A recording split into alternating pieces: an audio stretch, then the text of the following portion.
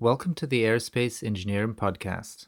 My name is Rainer Groh, Research Fellow of the Royal Academy of Engineering, and on this podcast I have conversations with aerospace pioneers about new technologies at the cutting edge of aerospace design and research. Special thanks go to my supporters on Patreon who make this podcast possible. If you enjoy the Aerospace Engineering Podcast and would like to support it, then head over to patreon.com/aerospace. There are multiple levels of support, but pledging even $1 an episode is highly appreciated. Thanks for your support. We choose to go to the moon in this decade and do the other things, not because they are easy, but because they are hard. 3, 2, 1, 0. All engine running. Liftoff. We have a liftoff. 32 minutes past the hour. Liftoff on Apollo 11. Houston, Tranquility Base here. The Eagle has landed. Today I'm speaking with Iwan Wielewski, co-founder and CEO at Anomalous Technologies. Anomalous is a startup based in Edinburgh, Scotland that uses the latest machine learning and artificial intelligence technologies to enable better quality control of manufactured components. As aerospace engineers, we know that quality control and inspection of flight-critical hardware is essential for guaranteeing safe operation of aircraft. Human visual inspection is naturally a subjective and analog process, which means that flight hardware is typically double and triple checked to high levels of accuracy. This is where the AI tools developed by Anomalous Technologies are invaluable. By making inspection digital, operational traceability is immediately enhanced. Furthermore, digitization allows the human inspection process to be accompanied by statistical tools that reduce the error rate of missed defects and therefore improve inspection efficiency. Anomalous are already working with global aerospace companies such as Rolls-Royce and Boeing, and the company is currently a member of the first cohort of the ATI Accelerator. In this episode of the podcast, Iwan and I talk about his broad background in aerospace engineering, the challenges of human inspection, how data-centric methods such as AI tools can help to improve inspection accuracy and efficiency, how Anomalous is using their analytic tools to help out in the current coronavirus pandemic, and much, much more. I hope you enjoy this episode as much as I did, but now without further ado, please enjoy my conversation with Iwan Wielewski. I'm here with Iwan Wielewski. Iwan, welcome to the Aerospace Engineering Podcast. Thank you very much, Rainer. Very happy to be here. So before we start talking about your company, Anomalous, I'd like to introduce you to our audience. So take me back a couple of years. How did you get interested in engineering, and what is your background in engineering? So how did I get interested in engineering? I think like a lot of engineers, when I was at high school, I was good at mathematics, I was good at physics, but I also liked to build things. So I kind of spent a lot of time taking apart various different things around the house and trying to put them back together. And a combination of math, physics, and an interest in how things are made kind of led to me being involved in engineering and going to do an undergraduate degree in engineering. So I went to the University of Glasgow and did an undergraduate degree in mechanical engineering. I then graduated from university, and I spent some time in Germany where I worked at Adidas as a design engineer and worked on things like the World Cup football and Predator football boots. It was a really fun time. And then I actually I decided to go do a PhD. And so I did my PhD at the University of Oxford in engineering science. And that was actually sponsored by the jet engine company Rolls-Royce. And so I was there for 4 years, then moved to did a postdoc at the Advanced Forming Research Centre, which was again very aerospace focused, working with companies like Rolls-Royce, Boeing, Ober Duval. I then went and did postdocs in the US, where I was at Cornell and Carnegie Mellon universities, and primarily worked on US Department of Defense funded projects. And then I came back to the UK and actually was an academic at the University of Glasgow, where I led a research group that was looking at kind of the interface between material science, mechanics, and simulation. Oh, wow, that sounds really, really fascinating. And I mean, it's quite interesting that you spent some time at Adidas. So that sounds like it must have been quite a design engineering role, and then you went back and actually did a PhD. So what was your thinking behind starting or wanting to do a PhD when you were already working in industry? So the role I had at Adidas, so I was a design engineer intern. So I spent time over there working within the Adidas innovation team, which is kind of like a skunk works team that is deployed onto sort of really high profile projects to deliver innovation and engineering know-how. So although kind of the perception might be that there's not a lot of engineering goes into sports, there's actually a huge amount of engineering goes into it. So everything from understanding the aerodynamics of football, which sounds relatively simple but it's very complicated, to understanding how to optimize traction under different conditions for football boot studs, for example, which again is a very complicated engineering problem to solve. So there's actually a huge amount of engineering goes in, and they actually fund quite a lot of PhDs and research actually within the UK, particularly at Loughborough and Bath. And so I'd kind of been looking at that. I've been working as an intern engineer for a while, and one of the things that kind of frustrated me was that I felt like I'd done my undergraduate degree, but there was so much more to learn that I hadn't been able to dig deep on as an undergraduate. And so I wanted to go back to university and really be able to deep dive on some of the topics that I was really interested in, which mainly for me were around mechanics and materials. Well, I can definitely relate to that. For me, it was very similar that I felt like that there was so much more to learn, and that's why I also went back to university to get a PhD. So I can definitely relate to that. So, in terms of your academic background, the mechanics that you were talking about, and the kind of, I think you were doing analyses of forming processes, so metal forming processes. Can you maybe describe kind of what the challenge was there, what you were trying to do in your academic studies, but then also as a postdoctoral researcher? And how does that then link into your work now with artificial intelligence? Sure. Okay. So my focus for my PhD was around impact engineering. So I was looking at containment casing for jet engines and how to improve the ability of materials to contain fan blades when they become dislodged from the disc in a blade off event. So a lot of kind of high speed impact, looking at kind of how materials behave under high speed impact, and understanding the kind of link between a material's microstructure and its mechanical properties.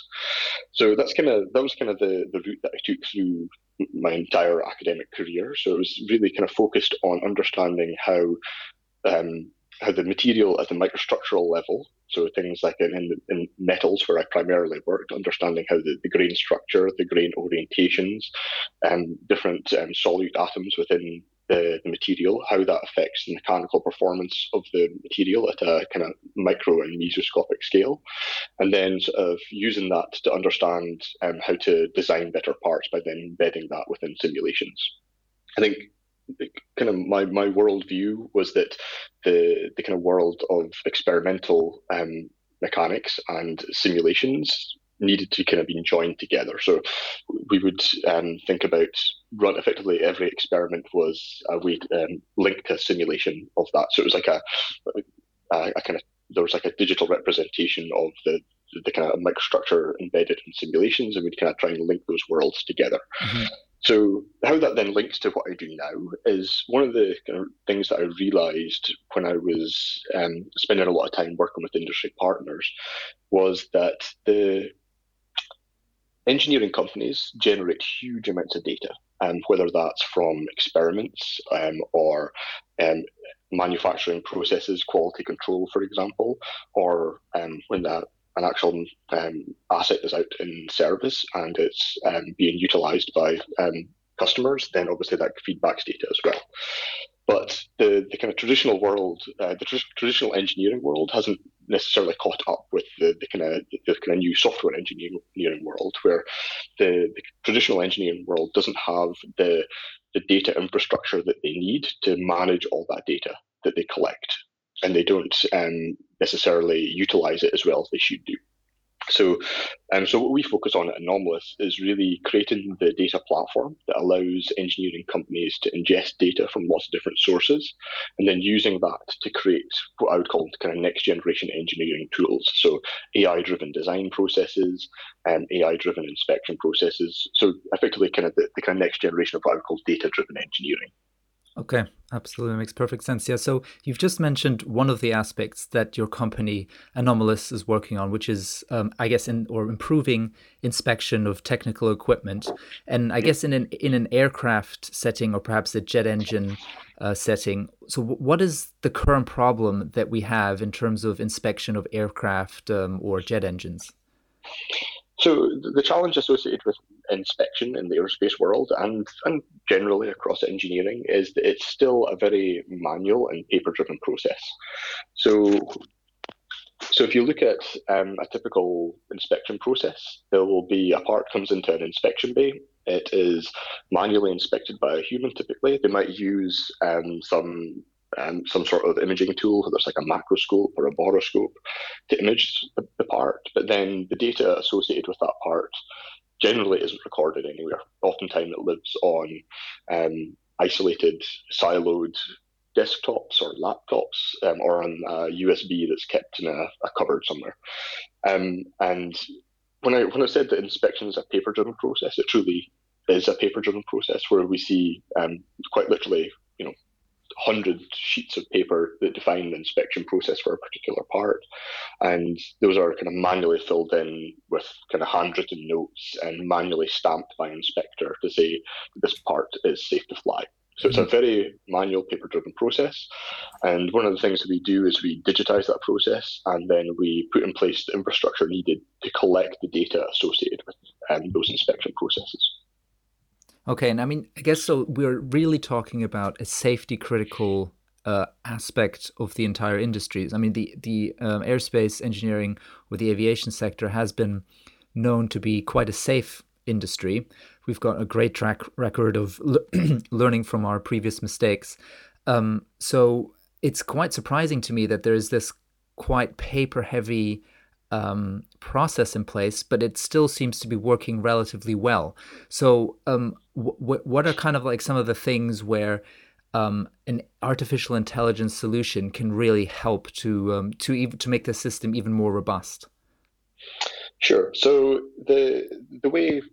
obviously the aerospace industry and the aviation industry are extremely safe. I mean, it's an amazing achievement of aerospace and aviation engineers that we've managed to get to the levels of safety that we've achieved, and it's a system that's evolved over time to mitigate risk. So, we typically do that by putting depth into processes. So that means that inspection rarely happens once; it happens multiple times. It happens a lot, both in time and in resources. So we'll have the same inspection carried out by, for example, 3 different inspectors if it's a really safety critical part. And obviously that will be inspected at points throughout time. So it might be every day if it's a line inspection, or once every 6 months if it's a more of a heavy check inspection process. So we put in place, we would manage the risk by putting depth into the processes and making sure that there is like some mechanism to capture it. And that all obviously then leads to inefficiencies because we're inspecting things that don't necessarily need to be inspected. And where an artificial intelligence solution can come in is by potentially reducing the amount of resource you need to apply to put in place those inspection by depth processes. So, for example, rather than having to inspect something 3 times, maybe you only inspect it twice, and then an AI checks as the third check, for example. Or it could be that you start thinking about how you can do inspection by exception. So you only inspect the things where you know that the AI has flagged as definitely requires attention, for example. Or you can flip it on the other way and say that the AI only detects things that are bad or that are good, and you then push it so that the human always is in the loop to make the final decision. So there are lots of different efficiency gains that can be put in place around that. The other thing is, as we've kind of seen from the medical industry, that human and AI teams are much more accurate than either humans on their own or AI on their own. So we can put in place teaming systems where we can get a human and an AI to work together to then to make the inspection process more accurate and more robust. Okay, and I think this is called, I guess, a cyborg, if I'm not mistaken, in the literature. That I think it comes from, I think that the chess world. That if you have a chess player that teams up with a computer, they're actually better than the computer on its own. That's exactly right. Yes. So I think there's a perception about the current generation of AI. People it's been very much hyped. In reality, what the current generation of AI is very advanced pattern matching systems, effectively. So they do very well at understanding the underlying patterns in data and then using that to then create kind of predictive models that you can then use to identify certain patterns in data. What they don't do particularly well at is things that are outside the bounds of the data that they've already seen. Mm-hmm. Whereas that's something that humans are very good at. Humans are very good at spotting things that look different from what they've seen before. And we've got our kind of brains seem to be designed to identify sort of anomalies and things that don't quite sort of kind of make sense to the world. So I think the combination of those two, where you've got like a very robust pattern matching system, and then a human that's able to kind of identify things that are a little bit odd and maybe add a little bit of creativity into the system, they kind of come together to be very powerful kind of combination of skills. Okay, yeah. So what are some of the services and products that your company Anomalous provides? So how does a customer, be it a big aircraft manufacturer or a jet engine manufacturer, actually interact with your AI software? So is there perhaps a specific, I don't know, camera that they use to then inspect a part, which then, that data gets fed into an AI platform? How does that kind of the product services and that process work? Sure. So we've at the kind of front end, we've got an application we call Capture, which allows you to capture data on your parts. So that is a relatively simple web application that can be deployed onto a tablet or onto a laptop or desktop. And then that just kind of guides the inspector through the process of inspecting a part or an assembly, and kind of it guides them to collect data as they're kind of going through that inspection process. So that kind of captures the data, and then that's sent up to our cloud environment. Obviously, we work with a lot of large aerospace companies, which are very closely linked to defense, and so we have to manage what we mean by the cloud. The cloud can be an on-premise solution. It can be a completely air-gapped solution as well, where we could effectively create a cloud in a box. But the kind of ideal situation for us is that we utilize kind of the wonderful world of AWS and Microsoft Azure, where we can put it into a really robust cloud environment and then get all the benefits of the kind of the bigger cloud world. And so that's kind of how it kind of operates. In terms of the hardware associated with it, we're hardware agnostic. We've deliberately kind of stayed away from designing and building hardware. We want to be the interface layer for hardware manufacturers and systems integrators, where we can be the place where they can send the data and then push it into a cloud environment. So we're agnostic to the type of imaging device used, but typically we see things ranging from somebody capturing data from a tablet, or a kind of small a small kind of computer vision rig where we'll have like a camera on an arm system, for example, or a camera on a robotic arm that can capture images of parts from various different angles. So that's kind of the typical setups that we see. Okay, and then, so I guess there's probably also quite a few tangential benefits to this technologies. For example, I can imagine that kind of like an AI tool could be used to train junior inspectors, for example, or anyone that is new to the job, doesn't really know what a defect looks like, could potentially be trained with the help of one of these systems. Yeah, totally, and that's actually built into our software as well. So we have the ability to give feedback to inspectors, and we have the ability to have effectively remote inspection, where we can have an inspector that is remote from the site that can be training a junior inspector that's kind of on the shop floor doing the inspections. So they can interact with each other via comments and correct where mistakes have been made, and so we can add in that kind of training aspect there as well. So that's definitely part of what we deliver as well. Okay, so what stage are you currently at as a company? So I know that you're part of the Aerospace Technology Institute Accelerator, who a representative was previously on this podcast. So, what stage is the company currently at, and are there any kind of specific partners that you are currently partnering up with? Yep. So we're still an early stage tech startup. We've raised a small amount of pre-seed investment. We're in revenue, we're in profit, we're doing well.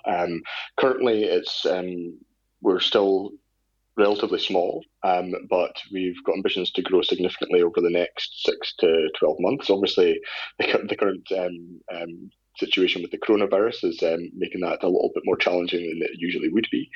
But we've kind of been on a little bit of a crazy journey the last, I guess, like 6 to 9 months.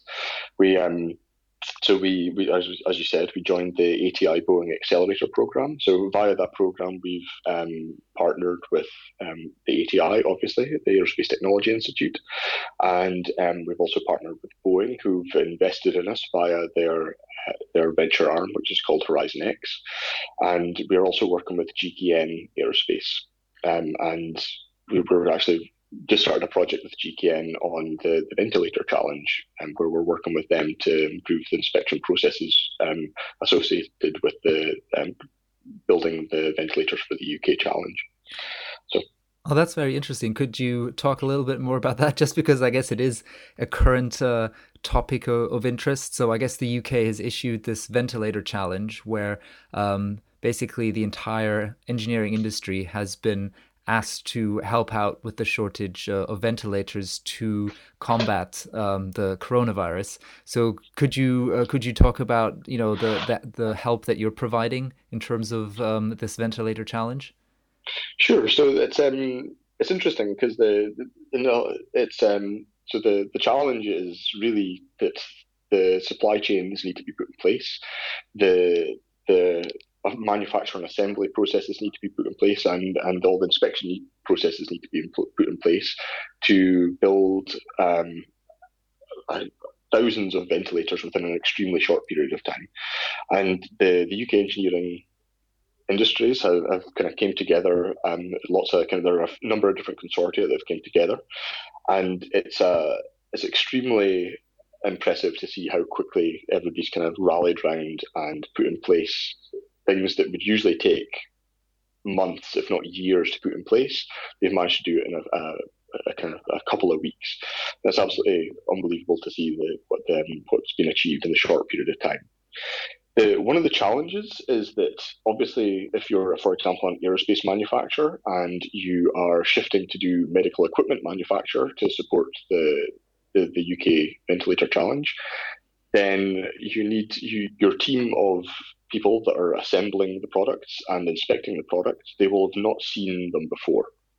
So they'll be dealing with parts that they've never seen before. They'll be dealing with assembly processes they've never seen before, and they'll be dealing with a new kind of quality system that they've not obviously had to deal with before. So where we're helping out is one of the things that we do is we can use. So what we do is we take CAD data from engineering design, and we then use that to create synthetic data. So it's kind of computer renders of parts. And then we train our AI to automatically identify those parts in real life. So we're working with the GKN. We've built a small application that allows people that are assembling the ventilators to be effectively be able to take an image of the part, and then it will automatically identify the part. And then the kind of long-term aim is to then give them, or the relatively long-term is in a couple of weeks' time, we'll be able to give them kind of the instructions about how to assemble it properly and then inspect it properly as well. One of the other challenges is because of the lockdown situation, there's a real shortage of inspectors, and so we're hoping to be able to put in place that remote inspection capability that I was talking about before, which means that inspectors that are remote from the site will be able to see what's going on with an assembly and final inspection process, and then sign off on the part remotely, which obviously means that they don't have to travel to the site, which is effectively impossible under lockdown conditions. Yeah, it's a really great example, actually, of how software, to a large degree, is application agnostic. That if you've built something to inspect, I don't know, medical images from MRI machines, or in this case, jet engines or aircraft components, you can then equally and very quickly deploy the same solution on an almost a slightly different problem, but it's equally applicable in so many different areas. And I think that's probably one of the major benefits of this kind of like data-centric engineering sector that is starting to grow worldwide. Oh, totally. And that's it's interesting, like sort of the kind of current crisis is kind of has highlighted a lot of the strengths of the type of solutions that we provide, which is this move towards cloud-based solutions, which means that people can operate from remote locations and have access to the data and the information that they need quickly. Is obviously a global trend that's been going on for well over a decade now, and it's interesting to see that in some ways this crisis is really kind of pushing more of the traditional industries towards that new world, because they're having to adopt the technologies to maintain their operations. And I think you're definitely going to see that within manufacturing more broadly, is that this crisis is going to certainly accelerate the usage of kind of the new data cloud-based engineering systems. So. Yeah, absolutely. And I mean, I can only commend you for helping out in this time of crisis. It's absolutely great that you're helping out. So, thanks a lot for taking the time today, Ewan, to talk to me. Just as a final closing questions, how can listeners stay up to date with your developments of, how Anomalous is going to be developing in the near future? Yep. So obviously you can just email me. And I'm more than happy to provide you information about what we do. So that's just ewan@anomalous.ai. And you can follow me on Twitter, which is just at Ewan Walewski. And hopefully you'll be able to provide links to that, so I don't have to spell out my surname to everybody. Otherwise just follow the company on LinkedIn and Twitter, and you'll find out more about us. Okay, perfect. And I'll definitely putting, show notes for this episode on the Aerospace Engineering blog webpage. So you'll find all the details about Anomalous there. So thanks again for taking the time today, Ewan, and all the best for the future. Excellent. Thank you very much, Raina. If you would like to learn more about Anomalous, then head over to aerospacengineeringblog.com/podcast. where you will find show notes about everything we discussed in today's episode. And if you enjoy the Aerospace Engineering Podcast, then there are a number of ways you can support it. You can leave a review on Apple Podcasts, wherever else you're tuning in. You can share on social media with your friends and family, or you can support the podcast directly on Patreon. And with that, thank you very much for listening, and talk to you next time.